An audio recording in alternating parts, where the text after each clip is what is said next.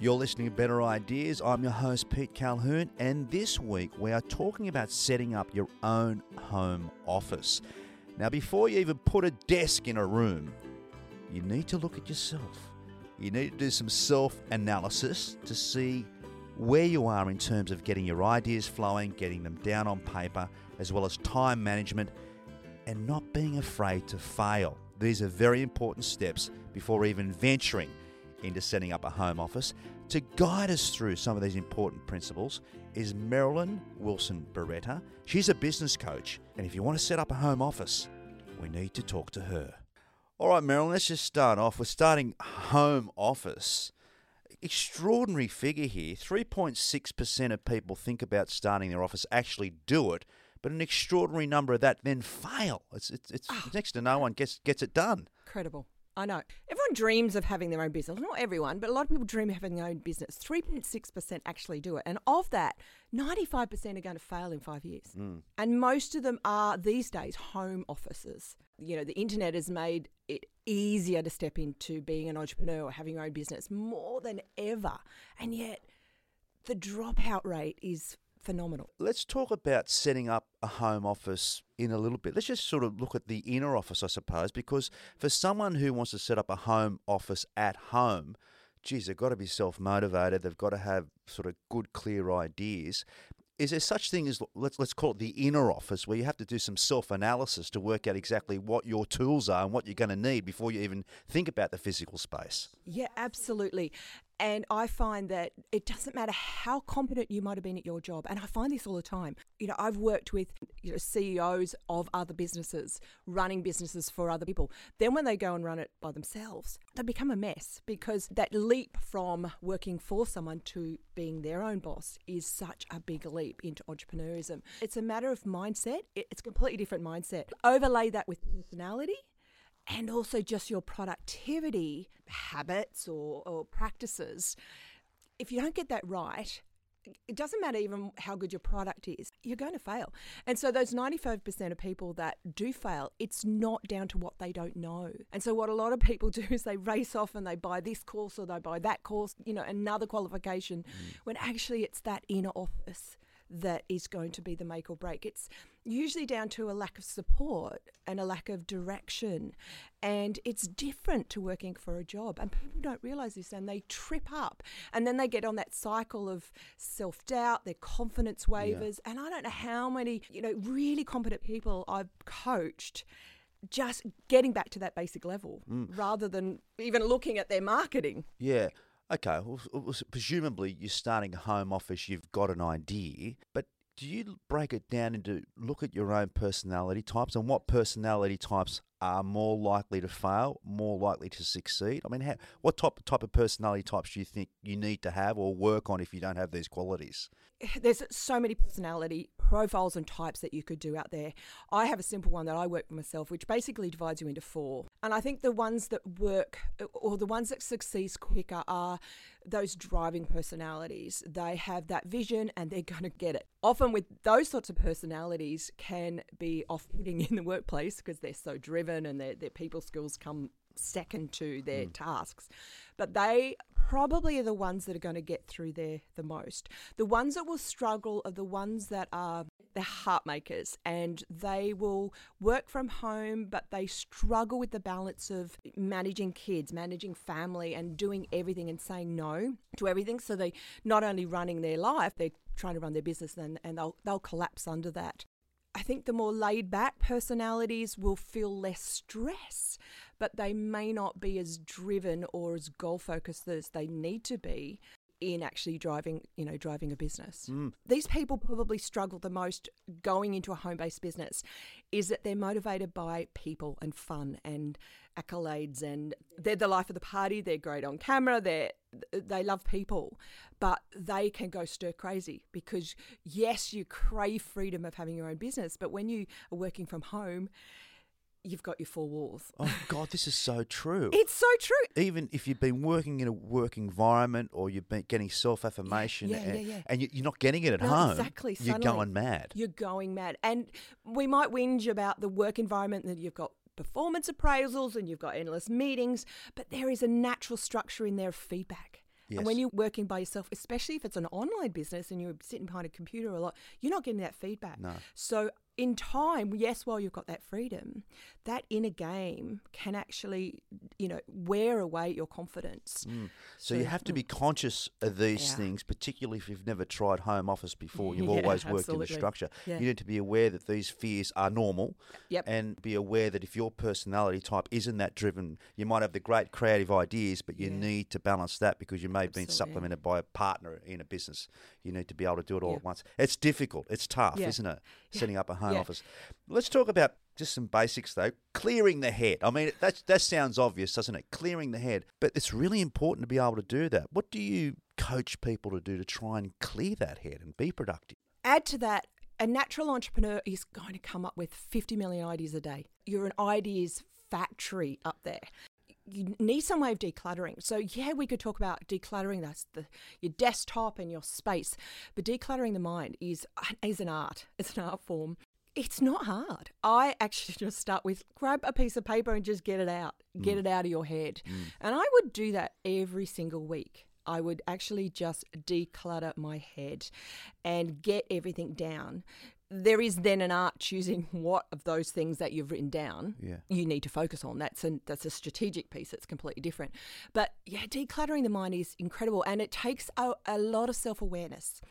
And I would say that is probably the foundational skill of someone who works from a home office or entrepreneur or someone even thinking of starting their own business is be self-aware. Don't go unconscious. Be self-aware and if it means you have to add some sort of practice into your life to increase that self-awareness, or just sit down every morning and do that brain dump and clear that clutter that's in your head. See, I need this sort of basic stuff, right? Yeah. Basic stuff. You call it brain fog. I thought that's a great term, brain fog. Yeah. You got to clear the brain fog. Yeah.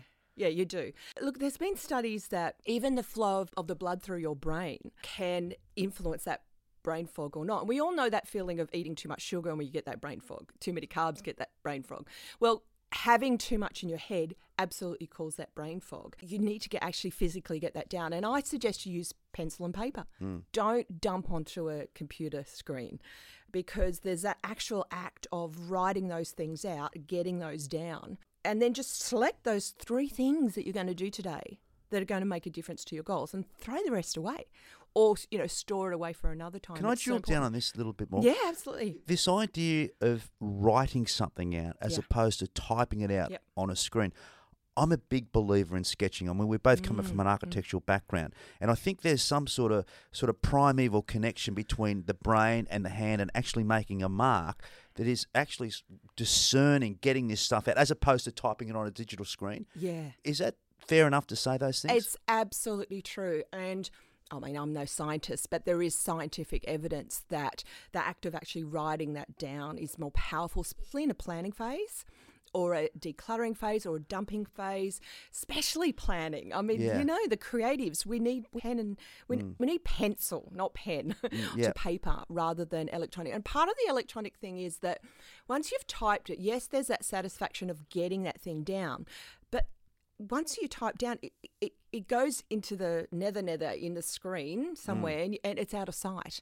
Whereas if you've got paper, you have it there and you can take in more complexity and you can have a better overview than just that minuscule just line that appears on the screen. Talk about open loops and closing loops and stuff. You've got a 2-minute rule, things that sort of pop into your screen. If you can, these basic things, we can give people some tools here. A big reason why people feel that sense of overwhelm and too much to do, my list is too big, what do I do, is that we open a lot of loops and we don't close them. So we start projects but don't finish them.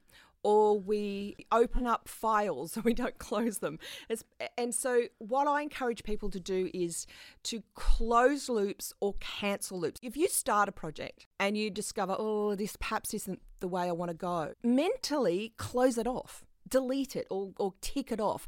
And having so many open loops in your head that are questions that are unanswered or even just to-dos that aren't ticked off, it leaves an open loop in your head. And that's why I say focus down on perhaps 3 things that you're going to do that day, not 20. Because otherwise what you're doing in the back of your mind is you're storing all those open loops that have not been ticked off yet. And it's creating anxiety. And it creates stress, it creates anxiety, and it creates that sense of overwhelm. And when I'm really busy, and I probably got about 5 or 6 major projects going on at the moment, is I even narrow down to having on paper just a stack of cards in front of me on the desk. And at the top one is what I focus on today. And it sits at my desk, and it's a silly little thing, but it keeps me focused rather than going, well, I've got all those other things that I need to do, but I can't see them. They're hidden. And the other point that you brought up was about the 2-second rule. I said 2 seconds, didn't 2 minutes, yeah. So back to that 2-minute rule. You're working on a different level to me. None of it takes me 2 seconds. Not me either. So back to that 2-minute rule, it's not my idea. You know, a lot of people do that, but I've adopted it over the probably decades, and it really works. So if something comes up that you know it's only going to take 2 or 3 minutes to do, I do it there and then. Because what happens if you keep delaying it, keep adding to a to-do list or a metaphorical to-do list that you don't have, it mounts up. Again, that adds to all these open loops that you haven't done. So if it's going to take 2 minutes, I do it there and then because it's satisfying to actually tick that thing off there and then.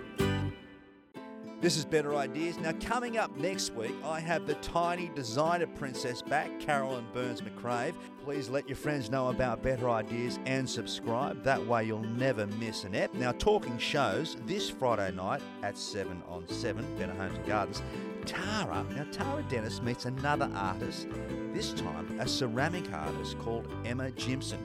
And she even gets hands-on and gives making a bowl a go. That's this Friday night on Better Homes and Gardens.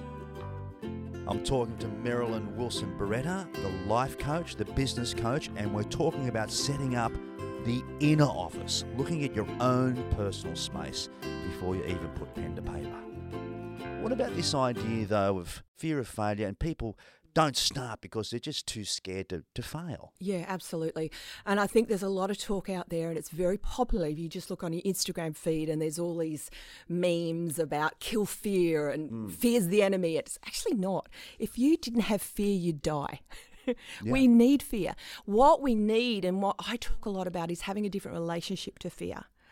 Because what a lot of people are waiting for is fear to disappear, or to be able to conquer it before they move forward. But the trick is learning how to manage and lead that fear rather than react to it. So we all fear that we're going to be a fail. And some people even are afraid of success. What does that mean to my family, to my world, if I'm successful? I'm talking to some women yesterday about, look, I'm scared of being successful because that means I have to hire staff or I have to pay more taxes. And I'm like, whoa. More complex. So it's about learning to be aware of that fear and to manage it and be aware of it in your body and to have mechanisms or tools for you to climb over that fence or wall of fear and do it anyway, even though you're feeling that fear. To be successful, and we're talking now about sort of, getting ready for failure. I mean, there's no such thing necessarily as failure. There's lessons learned, I suppose. But there's something here too. You talk about you need to stay in the game to win the game. You need to be in the game and stay motivated and on task. And also, that principle will come to play at people at different levels of their business. So if you're just starting, one of the obstacles to staying in the game is you haven't even entered the game yet. They're too afraid to start because they want to have clarity or they want to have the right idea first. Thinking of starting an idea, but you're not sure and you've got, you want some certainty. Just start. Just treat it as a practice business rather than the be and the end all, because you're probably going to change it anyway. Let's keep moving on now, because although we're doing a podcast, we've got to keep an eye on the time. We're not time poor, but we're covering a few topics here. Let's talk about being time poor. Now, this is a big thing, working from home and all the other demands that consists of. How do you coach people here about managing time, or your perception of time perhaps needs to be looked at, people's perception of time? One of the phrases that come out of our mouth the most is, I'm so busy. And it is a perception of fear that we're not getting enough done or fear that we're not doing the right things. One of the first places is recognize that, what is your mindset about time? Because you actually have all the time in the world you need to do what you need to do. Coming back to self-awareness, being aware of what you're saying about your time really does help. Where is that pressure come from? Is it cultural? We often don't question the things that come out of our mouth. So we're not really time poor. We're actually time rich, especially if you work from home. Well, this is the point. This is really interesting because, I mean, if we take a sort of corporate environment where you're in an office, I mean, okay, we turn up at 9:30, lunch at 1, everything's done on the clock. But working from home, it's an absolutely different perception of time. And this, you sort of coach people to sort of, if something is enjoyable, time really doesn't matter. Oh, you become more conscious of time if you're not enjoying things. Yeah. But these things can be managed in a completely different way of looking at it if you're working from home, potentially. I talk about resistance and flow. Now, I think when you're in the flow, you suddenly, it's like you create more time. You're so loving what you're doing. I can remember last week I was having one of those flow days, and the end of the day, I'd done about 20 major things that I'd struggled to do for months before. And I was like, what was the difference that made time flow, and I enjoyed it, and it seemed to time expanded. And other times where I'm like against the clock and I'm like, what have I done today? Except put the washing on the line and maybe made one phone call. Yeah. So what is that difference? And I think a lot of it is down to, again, it's mindset. And are you enjoying what you're doing? And what brain state have I entered that day into? So it is really important. People don't realise they can actually choose their emotional state at the start of the day. Write down your to-do list, but also write what emotional state is going to support you today, especially for creatives. Well, that's interesting. Let's talk about that for a minute. Creatives are very melancholic. Oh, I'm feeling this, I'm feeling that. But we don't realise that we can actually choose that emotional state that we go into. Are you advocating at the start of the day, if you've had a really good productive day, you haven't been conscious of the time, maybe reflect at the end of the day, wow, that was a good day. I didn't realise it's already 6 o'clock. The kids are still at school. I don't know. But you look back and say, what made me feel like that? And you write that emotional state down. Yeah. And then the next day you try and trigger that same emotional state. Yeah. Because that's why you were so productive and got so much done. Isn't that fascinating? Absolutely. And I actually did that very analysis yesterday. And I looked back because at the end of the day, I am a nerd. I write down what I did that day and what I'm thankful for and what I do differently. And so I just look back in my little diary. It only takes me a second, but it's really important. I looked back and I'm going, oh, I know why. 48 hours before that great day, I'd had some wins. I'd had some great conversations, great coaching, calls with people. And I was in a positive mental state.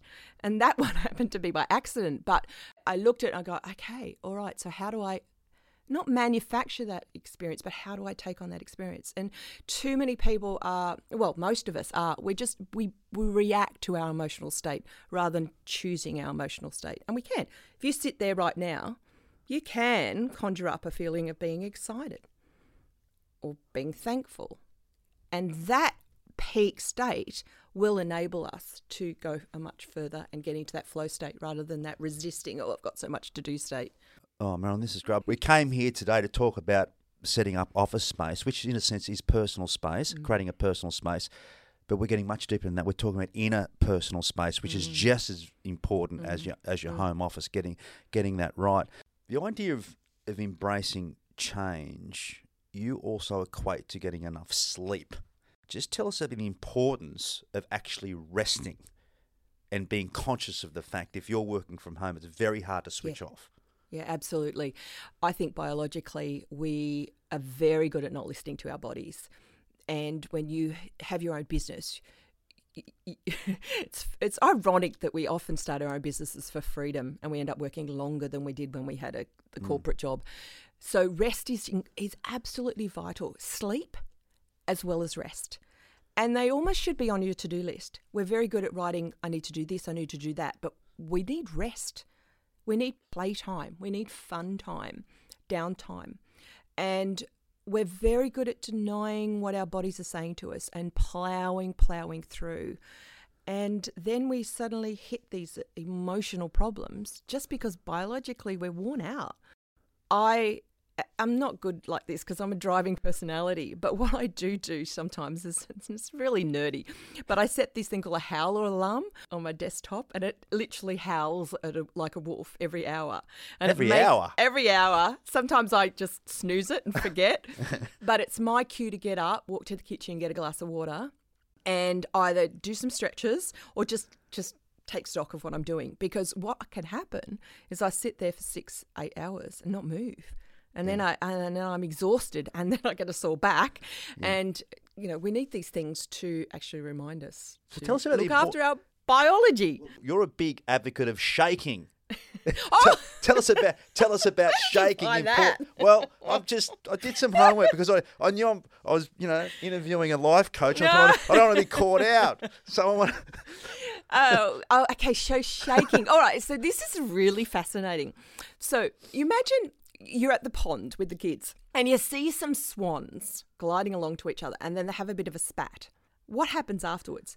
They go their separate ways. Usually one's win, and then they shake it off. Or you look at a dog when they've been barking at another dog or they're feeling a little bit stressed. You watch that dog, it will shiver or it will shake, like as if it's sort of shaking off water, but it's not. It's actually shaking out stress. And the animal kingdom knows this instinctively. If they've had a stressful moment where there's been like a fight or flight or freeze moment, they actually shake their bodies. They shake out that stress. Us humans, we've been taught to be very still. And so what can happen is if we experience some stress or even we experience some trauma, sometimes the best thing we can do is actually have a good old physical shake. It'll be a bit embarrassing, but it just means actually getting up and shaking the arms and the legs.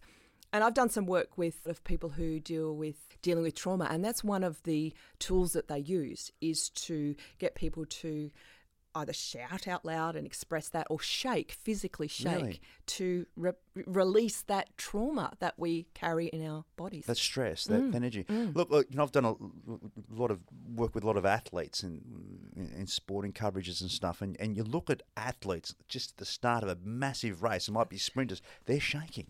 They're physically jumping up and just trying to relax themselves. And I suppose that can translate even in your home office to try and get rid of some stress. Get up once an hour if you've had a difficult phone call, difficult conversation. Physically make yourself get up and shake it out. Yeah, there's biological logic to it. Sometimes I do that when my howl alarm goes off, and I'm going to get a howling alarm. And I get my. Sometimes the dog goes, "What is that?" He looks at it, and I'll go get a drink. But sometimes I'll just shake, like I just you dance in the kitchen or something like that. It's actually really good for you. One of the best things you could do if you're really stressed is just get up and put some music on and dance. I've got this playlist. This is very nerdy. That's called Feel Good that we've been playing since my son was probably 5 or 6. He still loves it. He's 17. So sometimes his mum put the playlist on and we'll dance around the lounge room. He'd be so embarrassed for me to share this, but it's healthy and it just gets you into a heightened state. Well, we've talked about establishing the inner office as opposed to the physical office and working from home with Marilyn. We've talked about the importance of clearing your head. Are you ready for failure? I mean, that's something we have to embrace. Managing your time, are you time poor? And, of course, handling change. And we've learnt that the body innately is avert to change generally. And that's something that has to be addressed. A bit of self-reflection. I mean, when you look in the mirror and you think, well, now I need to improve, even I have to improve on stuff, what do you need to work on? Well, 2 things. I work way too long and hard. And so it's almost taking my own medicine. I find it easier to help people than sometimes helping myself. I know especially I've crossed that line when my son walks in to share something and I keep typing as he's trying to share something that's really important. Yeah. So that's probably one area that in terms of life coaching that I definitely need to work on. And in terms of my role as a business coach, it's staying focused on the things that are actually going to move my business forward. Those marketing activities, selling activities, that sometimes it's scary to put yourself out there. It's scary to market yourself. It's scary to, push yourself in that area. So there will be those 2 areas that I know are my leaky taps that never get fixed. Meryl, this has been I think, one of my favourite chats. I've got to say, is there any sort of, I mean, we've covered a lot in terms of this inner office space, some general tips that we can summarise this chat with in people wanting to start a home business on their own at home, besides setting up the physical space, just looking at the inner personal space. Things to remember. 3 tips that I'll leave you with in terms of your inner space. Number 1 is do be aware of that inner space, self-awareness. Like work on your self-awareness. If that means journaling, that means some sort of meditation practice or whatever, just being still and writing out what you're thinking and feeling. Self-awareness. One area, which we didn't cover, was balance the time between you being queen bee, social bee, and worker bee. Now, let me explain. I use bees a lot in terms of productivity and mindsets because... Well, I'm glad Griggsy's not here. This would go for another hour. is that we are very good at being worker bees. And what a lot of people do when they start their business is that they just end up creating a job for themselves, working in their business, not working on their business. So make sure you schedule time to be the queen bee, where you're planning and you're doing the strategy and you're in that mastermind or getting that support and thinking big. There is worker bee time, because it's hard work. There is work that needs to be done. But there's also what I call the social bee. And actually, if you look into bees, they actually have a honey bee, which is the social bee. And that's the marketing time. And make sure you are relating to people, not just for marketing purpose, but for your own sanity. So make sure you have those 3 Bs in yourself, in your business. And the third one is what I love to call your wow. All right. So it's know what your wow is. And it's a blend of, what you're called to do. It's a blend of personality. It's a blend of what you're really good at. And you're really good at what you do, but working for yourself, you can lose that. So it's a matter of zeroing in on what your unique wow is and having that front of center, and then getting the support and direction and having someone in your life that's going to remind you just how remarkable you are or how wow you are. Well, Meryl, this has been a fantastic discussion on setting up the inner office, the inner space, the interpersonal space. Now, next week, we're going to chat about actually creating a physical space of which to work. Thanks for coming along, man. And I'm going to underline the sleep bit. I like the sleep bit. Get enough sleep, everyone. Absolutely. Now, don't forget to subscribe and let your friends know. Connect with me on Instagram and follow along my gardening challenge to grow something I can eat. It's #gardening versus Peter. Things will start popping out of this soil, I'm sure, soon. You can follow the photos if you're using the Acast app. Just simply download the app and use it to play all your great podcasts. You've been listening to Better Ideas. Now, Loretta Farrell is my producer, Nikki Hamilton's the executive producer, and I'm your host, Pete Calhoun.